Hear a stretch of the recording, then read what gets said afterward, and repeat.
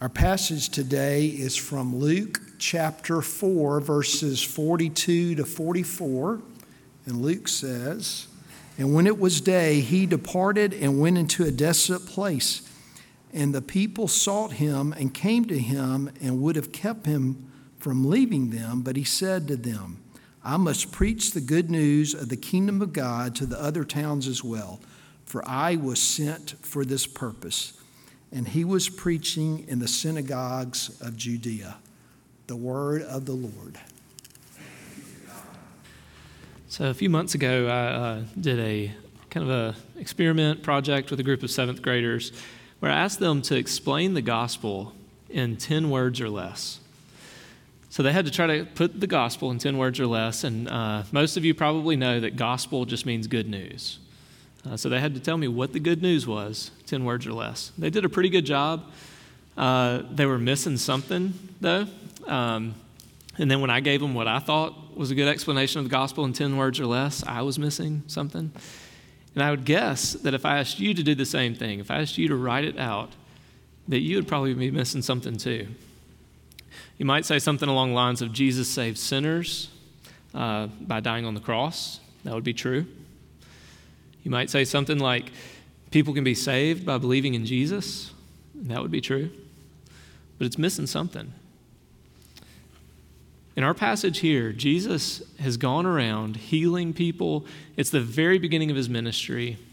He's gone to Nazareth and basically tells them that he is the fulfillment of Isaiah, of these passages, and they kick him out and then try to kill him.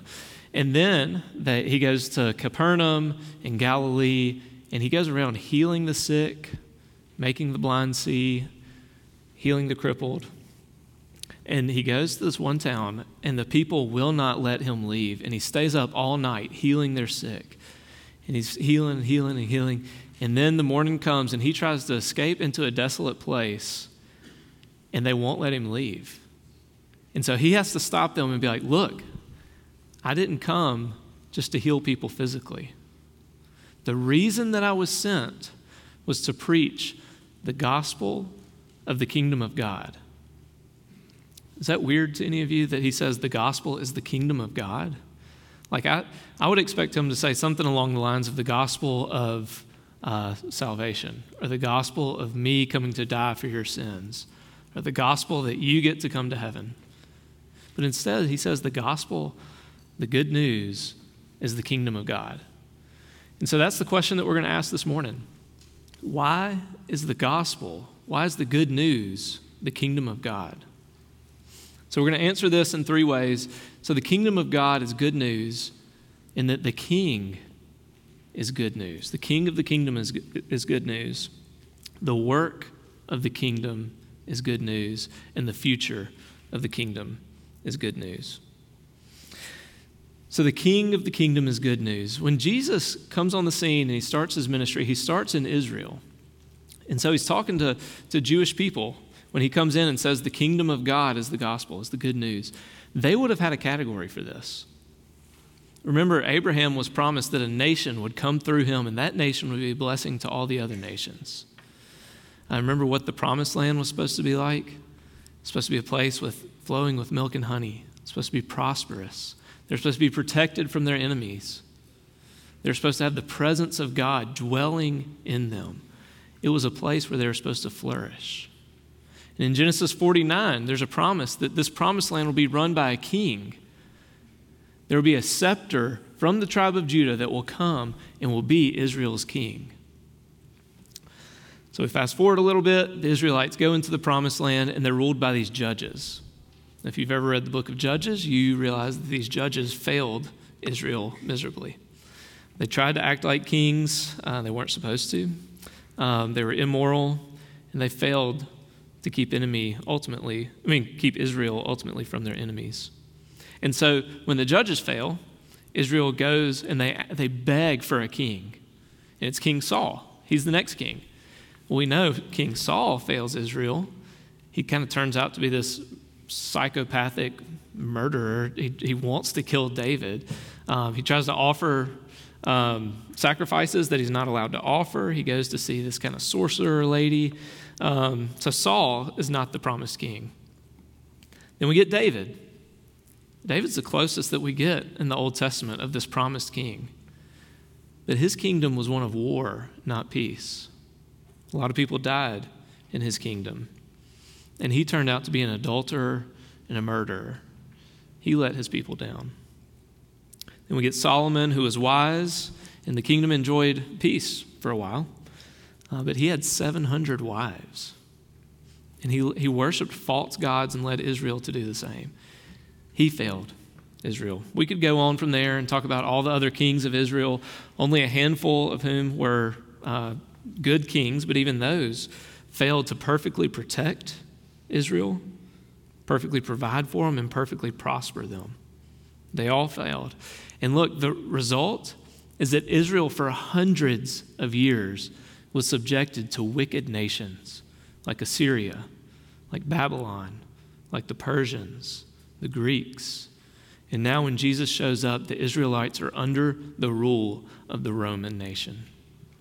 So Jesus shows up and he says, hey, good news. The kingdom is here. The king that you've been told about for thousands of years, it's here. And I'm its king. So when Jesus comes on the scene, he's saying that all these other kings have failed to save their people from their enemies. And he is the only one who's able to save Israel from sin and from death. All the other kings failed to provide for all their people. Jesus is the only one with the cattle on 1,000 hills. All the other kings failed to make their people prosper. Jesus came to give life and to give it abundantly. So the best part about the kingdom is the king. A lot of times we kind of think that the gospel, the good news, is kind of like a ticket to a concert. So I really want to see, I'd like to see Willie Nelson in concert before he passes away, which may not get the chance to, getting old. But I would love to see Willie Nelson in concert. So if I'm going to go see Willie Nelson in concert, I'm going to go on to StubHub or some website, buy a ticket. They're going to email me an electronic copy of a ticket, right? That ticket is going to sit in my inbox for 6 months, a year, however long it's going to be until I go see Willie Nelson. When I show up to the concert, I'm going to get to the gate, I'm going to show the person my ticket, they're going to scan it, see that it's good, and let me in. A lot of times that's how we think about the gospel. We think the gospel is really just a ticket out of hell. That maybe when we're younger, we say a prayer, we say, Jesus, I trust you, I believe in you, and Jesus gives us a ticket, says, all right, you get a ticket into heaven. Stick that ticket in your pocket. You go on 40, 50 years of your life, you die, and you're standing at the gates of heaven, and Jesus is there, and you say, oh yeah, I got this ticket when I was 15 years old. I prayed a prayer, and I get into heaven now. And Jesus looks at it and says, yep, I see that checks out, come on in. Y'all, that is not the gospel.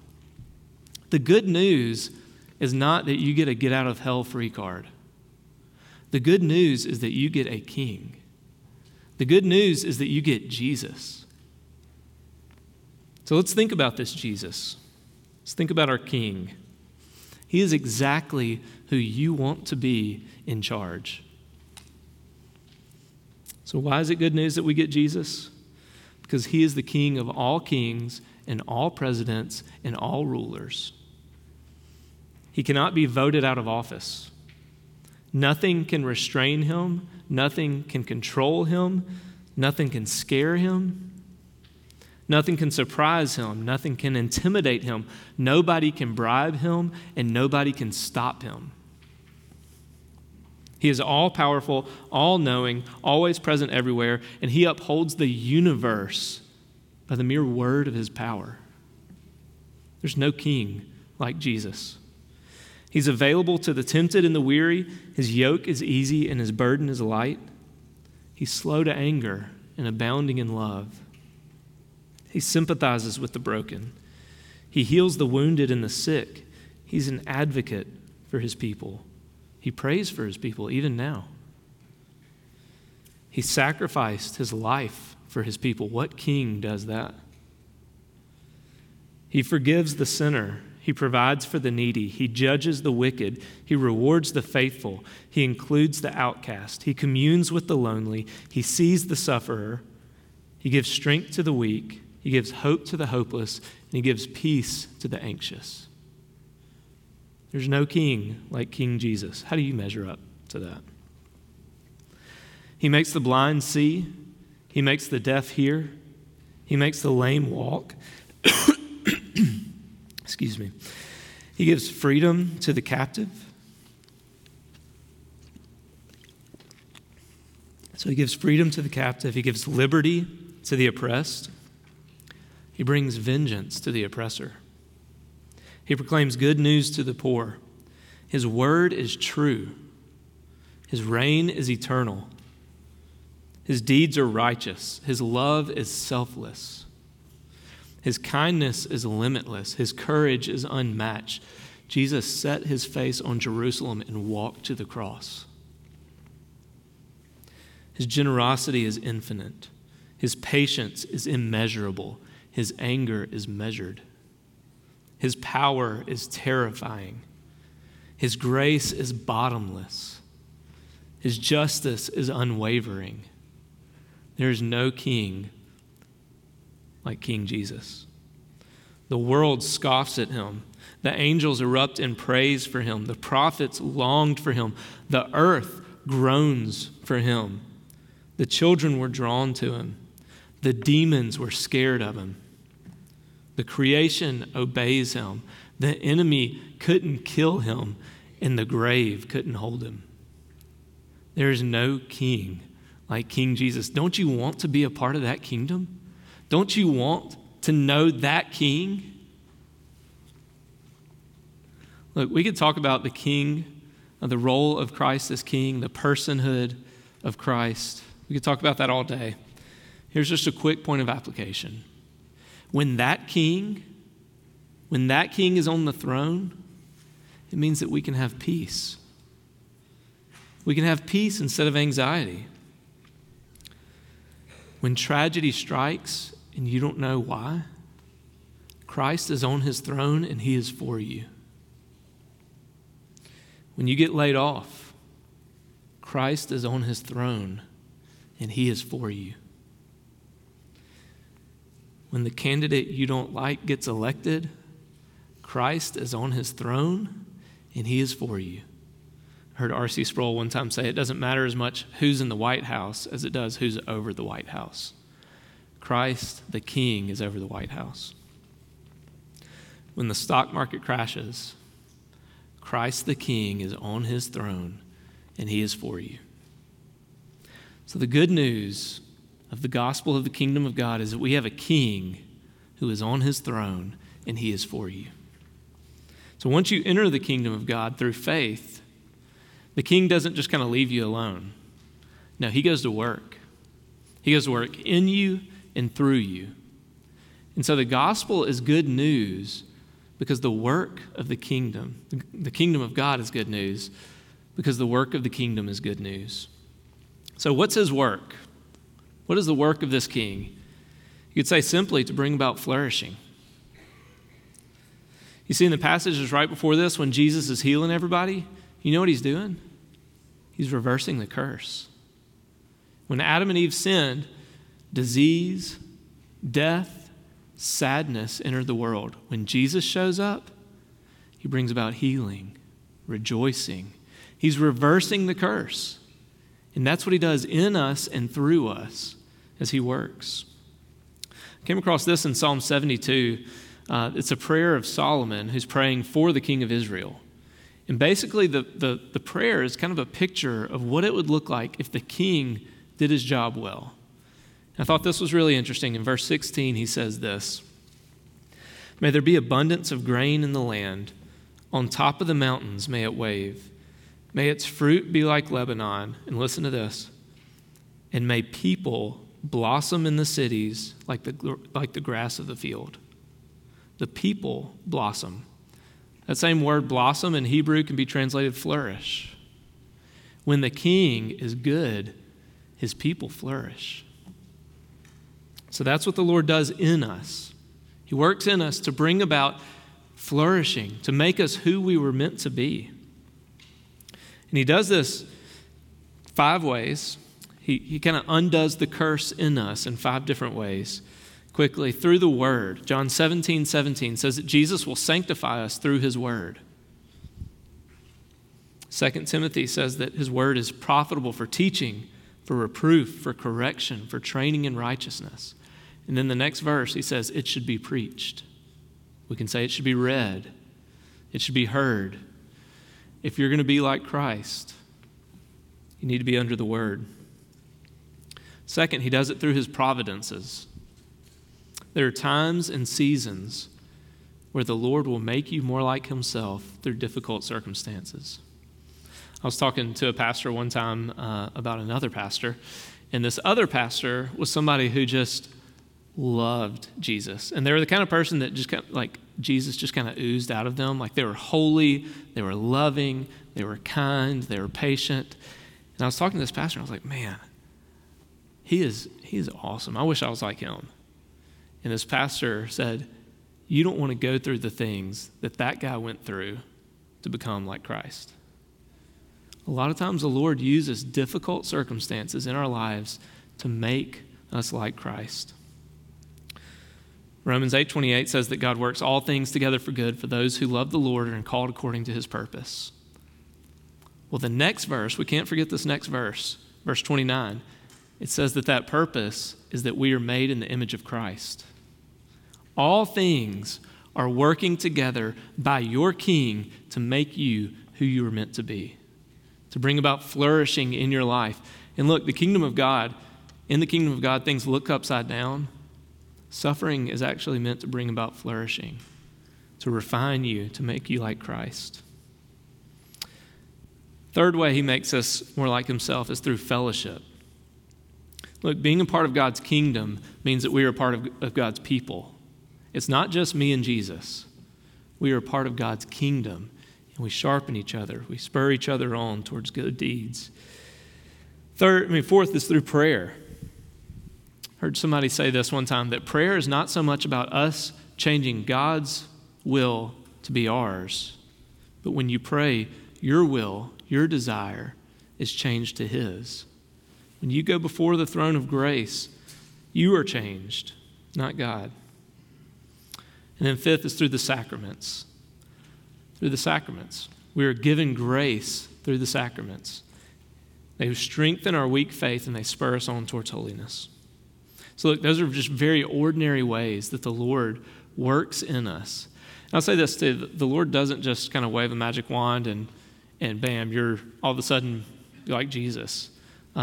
Sanctification takes effort on your part as well, but it's impossible without him. And so use those means. We call those the means of grace. Use those means to become more like Jesus. So that's how he works in you to reverse the curse, to make you more like him. But then he works through you. When you enter the kingdom of God, you take on a whole new mission, a whole new purpose. Before you're a believer, your purpose in life can't be much more than build a kingdom for yourself. That means get as much money as you can, get as much stuff as you can, get as much comfort and pleasure as you can. So build a kingdom for yourself and make a name for yourself. Make sure that people respect you. Make sure that people think well of you. Make sure people think you're praiseworthy. That's all it can be when you are your own king. But when you enter into the kingdom of God, here's your purpose. Here's your mission. This is for everybody that's a believer. Build God's kingdom and make his name great. Build his kingdom through sharing the gospel and assisting in those efforts, and make his name famous through word and deed. Bring flourishing wherever you are. So I was trying to think of an illustration of this, and I have this vivid scene from a cartoon. I have no idea what it is. Ward thinks it might be Beauty and the Beast, but I'm not sure. So if you have seen this cartoon, please let me know, because it's driving me crazy. But I have this vivid scene where in this cartoon, they're in this dirty room. The walls are dingy. The paint is dirty and just kind of peeling off. The wood floors are just covered with dirt. There's cobwebs in the corners. It's just a filthy room. And whoever it is in this cartoon, they start to clean, and they get this mop out, and they sling water over, and somehow magically, wherever this water hits, wherever these drops of water hit, the place is restored and renewed. Some water hits the wall, and this dingy, gross, dirty wall becomes this bright yellow spot. It's restored. When water hits the floor, you can see these beautiful wood floors underneath all this grime and grit. Look, I think that's how the Lord works in us. Through the means of grace, He just makes bits and pieces of us more like Him. He restores us to what we were meant to be. And as He does that in us, He also sends us out into the world to do that. So that kingdom people are like those little drops that restore, that bring flourishing wherever they go. So, in a world of darkness and hopelessness, we bring the hope of the gospel. Into a world of lies and distrust, we bring honesty. Into a world of gossip and slander, we bring words of grace that build up. Into a world of sickness, we bring health. Into a world of poverty, we bring relief. Into a world of loneliness, we bring friendship. We bring about restoration and life and light as the Lord brings those things about in us. So, members of the kingdom, what are you living for? What's your mission? I'll say this, your mission in life is not to retire with a nice house and a nice car and play golf till you die. That is not your mission. Your mission is to make much of Christ wherever He has you and with whatever He gives you. So where does He have you? My grandfather was in the military. He was stationed in Hawaii, in Germany, all over the place. It was because the military thought it was best that he would be stationed there. Look, it's the same with our King. He stations you wherever He wants you to be at work for His kingdom. It may not be the place that you want to be, but He's called you there, and you are on mission.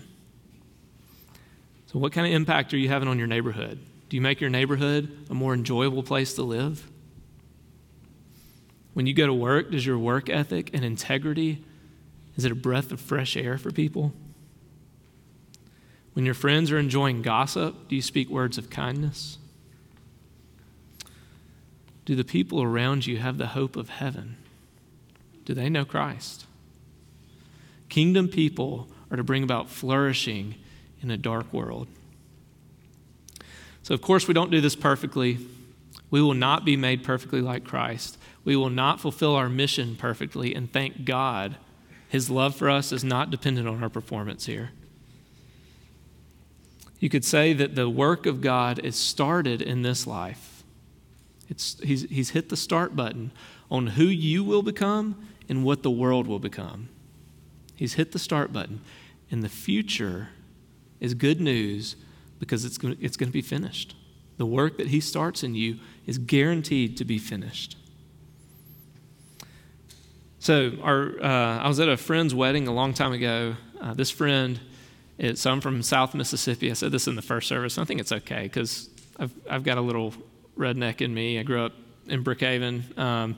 Anyway, this friend was kind of a redneck. He was kind of a tough guy. He was funny. He was never serious. And he works on an oil rig offshore. It's just a man's man kind of guy. Well, I was at his wedding, and he was just up on the stage. He was doing great. And then those back doors opened, and he saw his bride all dressed up in her wedding gown, and he lost it. I mean, he was just sobbing, ugly crying, just boo-hooing. And I was shocked. I thought it was hilarious that he was doing this because just who he is. But why would my friend be moved so much when he sees his bride? It's because she is adorned in beauty and she is his. That's why he was moved when he saw her. Y'all, the future of the kingdom is that we will be reunited with Christ, and we will be adorned in the righteous deeds of the saints. We will be adorned in righteousness, and we will get to see the face of Jesus light up by seeing you. That's the good news of the future of the kingdom. This is what it's going to be like. And I saw the holy city, New Jerusalem, coming down out of heaven from God, prepared as a bride adorned for her husband. And I heard a loud voice from the throne saying, "Behold, the dwelling place of God is with man. He will dwell with them, and they will be his people, and God himself will be with them as their God. He will wipe away every tear from their eyes, and death shall be no more. Neither shall there be mourning or crying, nor pain any more, for the former things have passed away." Y'all, that's the future of the kingdom of God. There's a few things in here we need to talk about. The marriage of the Lamb. So we will finally get to see Jesus face to face after 40, 50, 60 years of talking to him, of praying to him, of reading about him. One day we will finally get to see him face to face. And when we see him look at us the way a groom looks at his bride, there will be no doubt in your mind that he loves you. Look, God himself will dwell with us, and faith will turn into sight.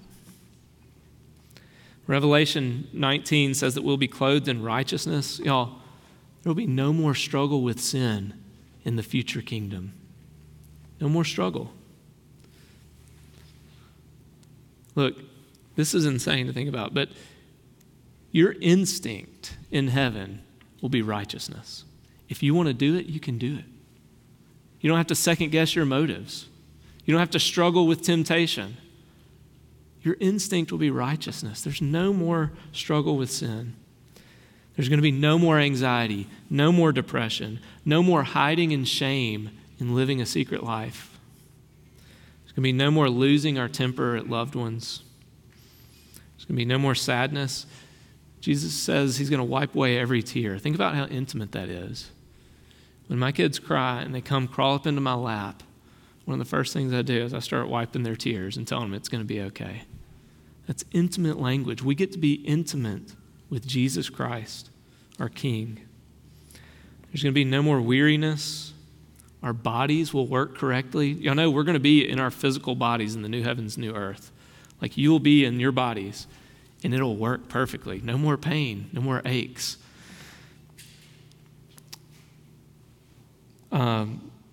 Revelation 21:26 says that the glory of the nations will be there.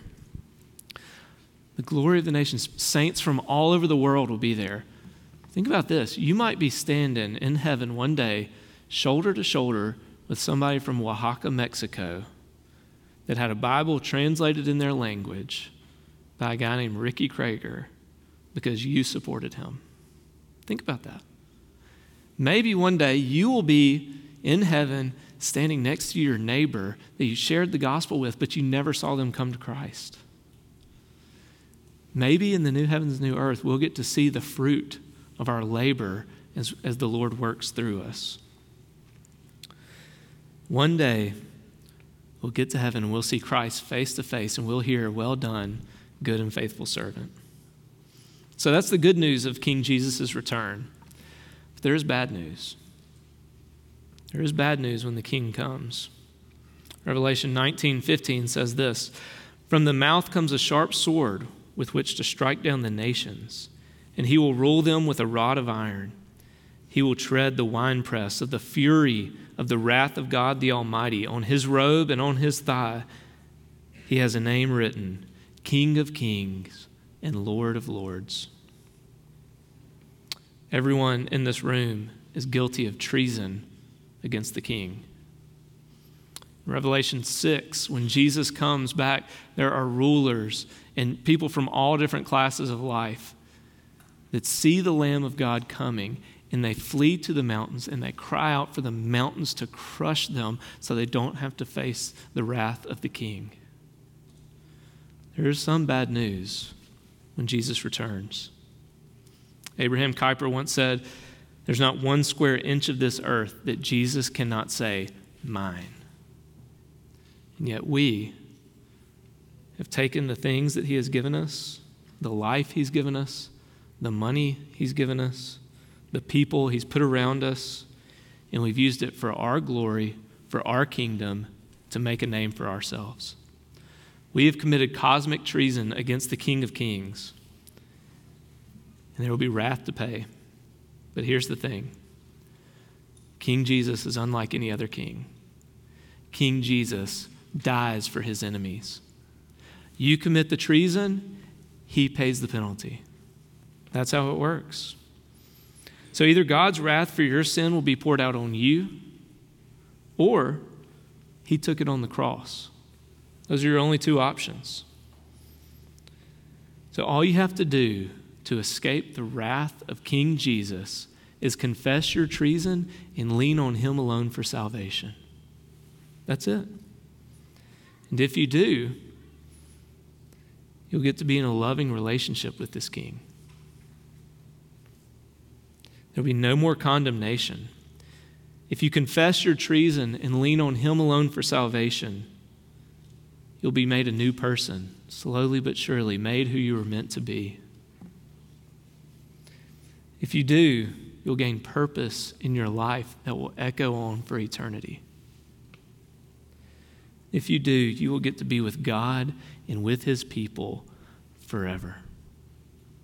The gospel of the kingdom of God is good news. Let's pray. Lord, we thank you for this gospel.